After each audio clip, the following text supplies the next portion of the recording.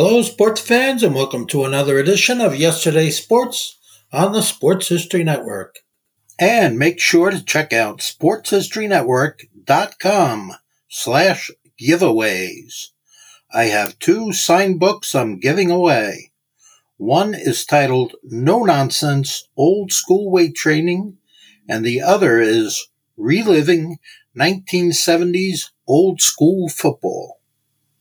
This podcast is part of the Sports History Network, your headquarters for the yesteryear of your favorite sport. You can learn more at sportshistorynetwork.com. Greetings from the Garden State of New Jersey.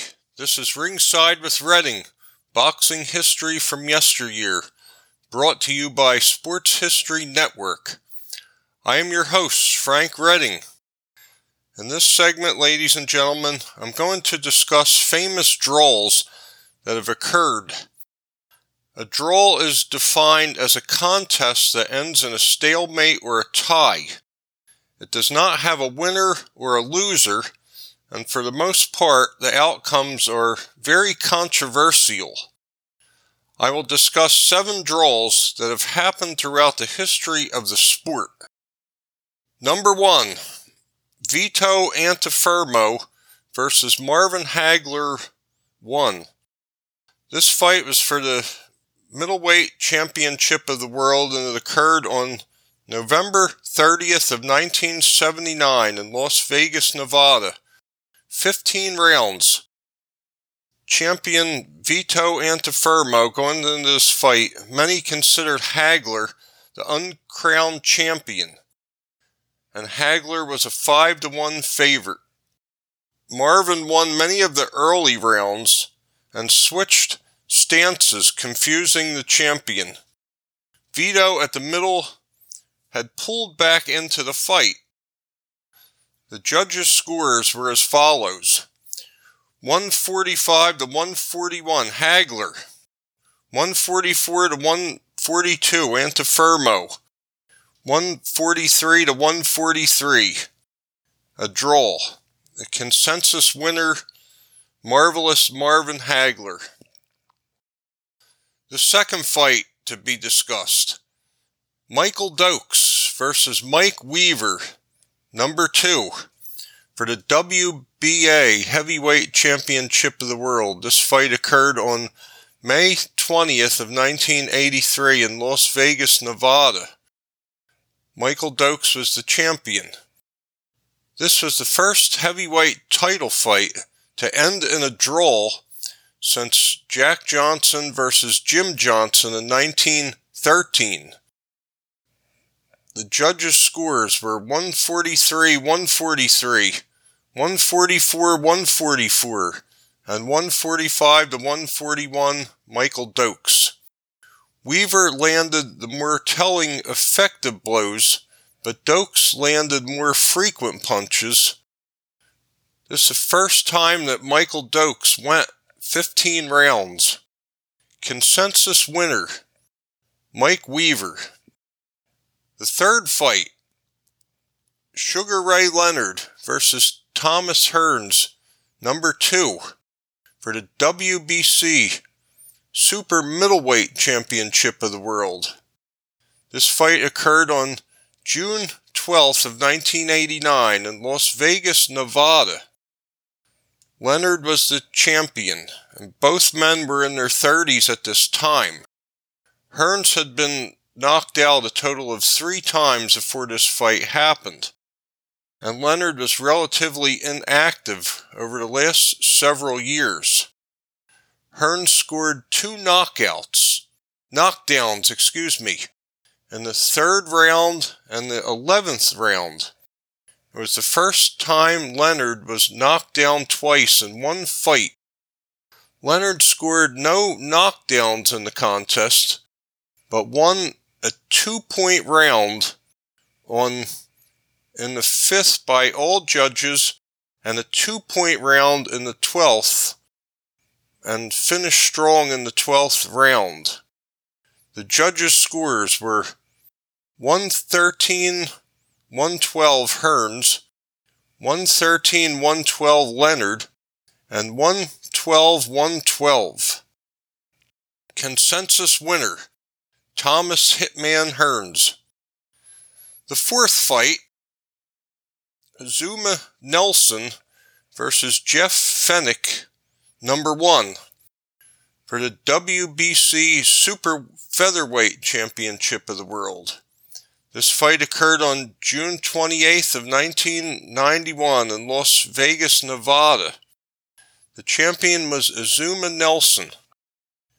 Jeff Fenech took the fight to the corner and ropes and dominated the action. This, ladies and gentlemen, was an action-packed fight. Fast-paced war of attrition. The judges' scores were 115 to 113 Fenech, 116 to 112 Nelson, and 114 to 114. Consensus winner, Jeff Fenech. Fight number 5, James Toney versus Mike McCallum 1 for the IBF Middleweight Championship of the World. This fight occurred on December 13th of 1991 in Atlantic City, New Jersey. James Toney was the champion. Mike McCallum's experience and ring generalship was brought to the table. James Toney had youth on his side and a wild swinging style. He kept on coming and punching hard.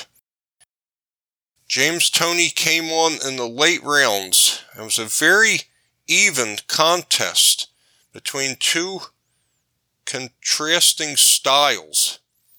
The judges' scores were 116 to 112 Toney, 115 to 113 McCallum, and 114 to 114. Consensus winner, if I had to pick, it would be James Toney.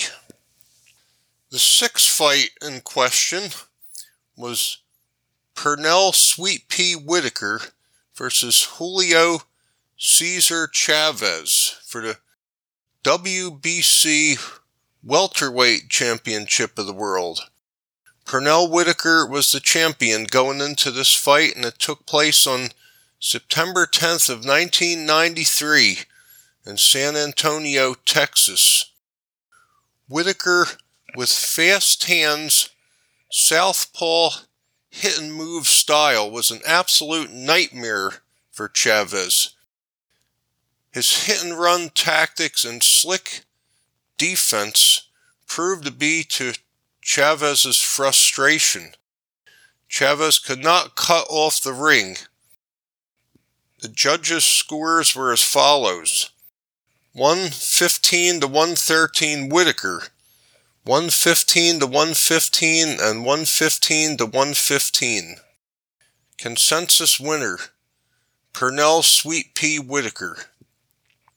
The last fight I'm going to discuss is Lennox Lewis versus Evander Holyfield 1 for the World Heavyweight Championship.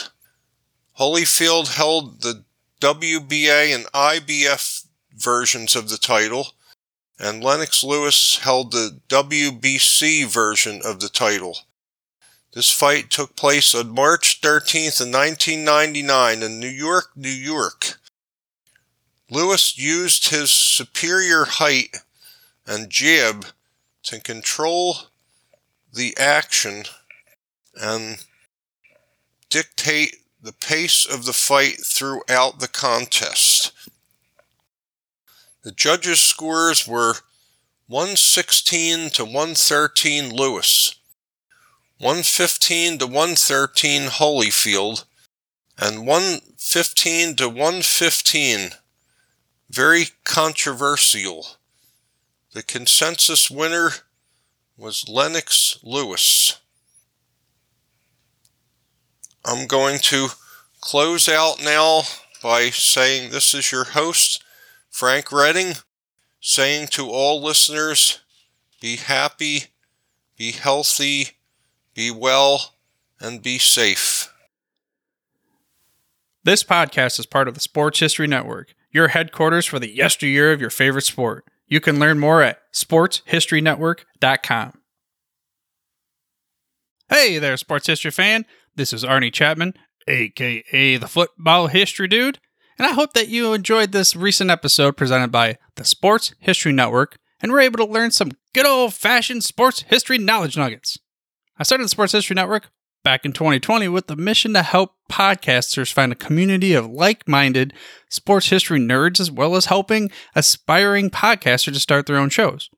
We have a little bit over 30 shows on the network right now covering all sorts of sports history, but as far as I'm concerned, we're just at the toothpick in the ocean moment, that can't even figure it out because there's so much more coming.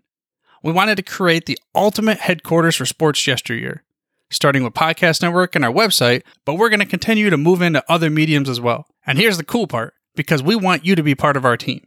So if you're interested in starting your own podcast, or maybe being a guest on one of our shows, or who knows, maybe even writing an article for us over on the website.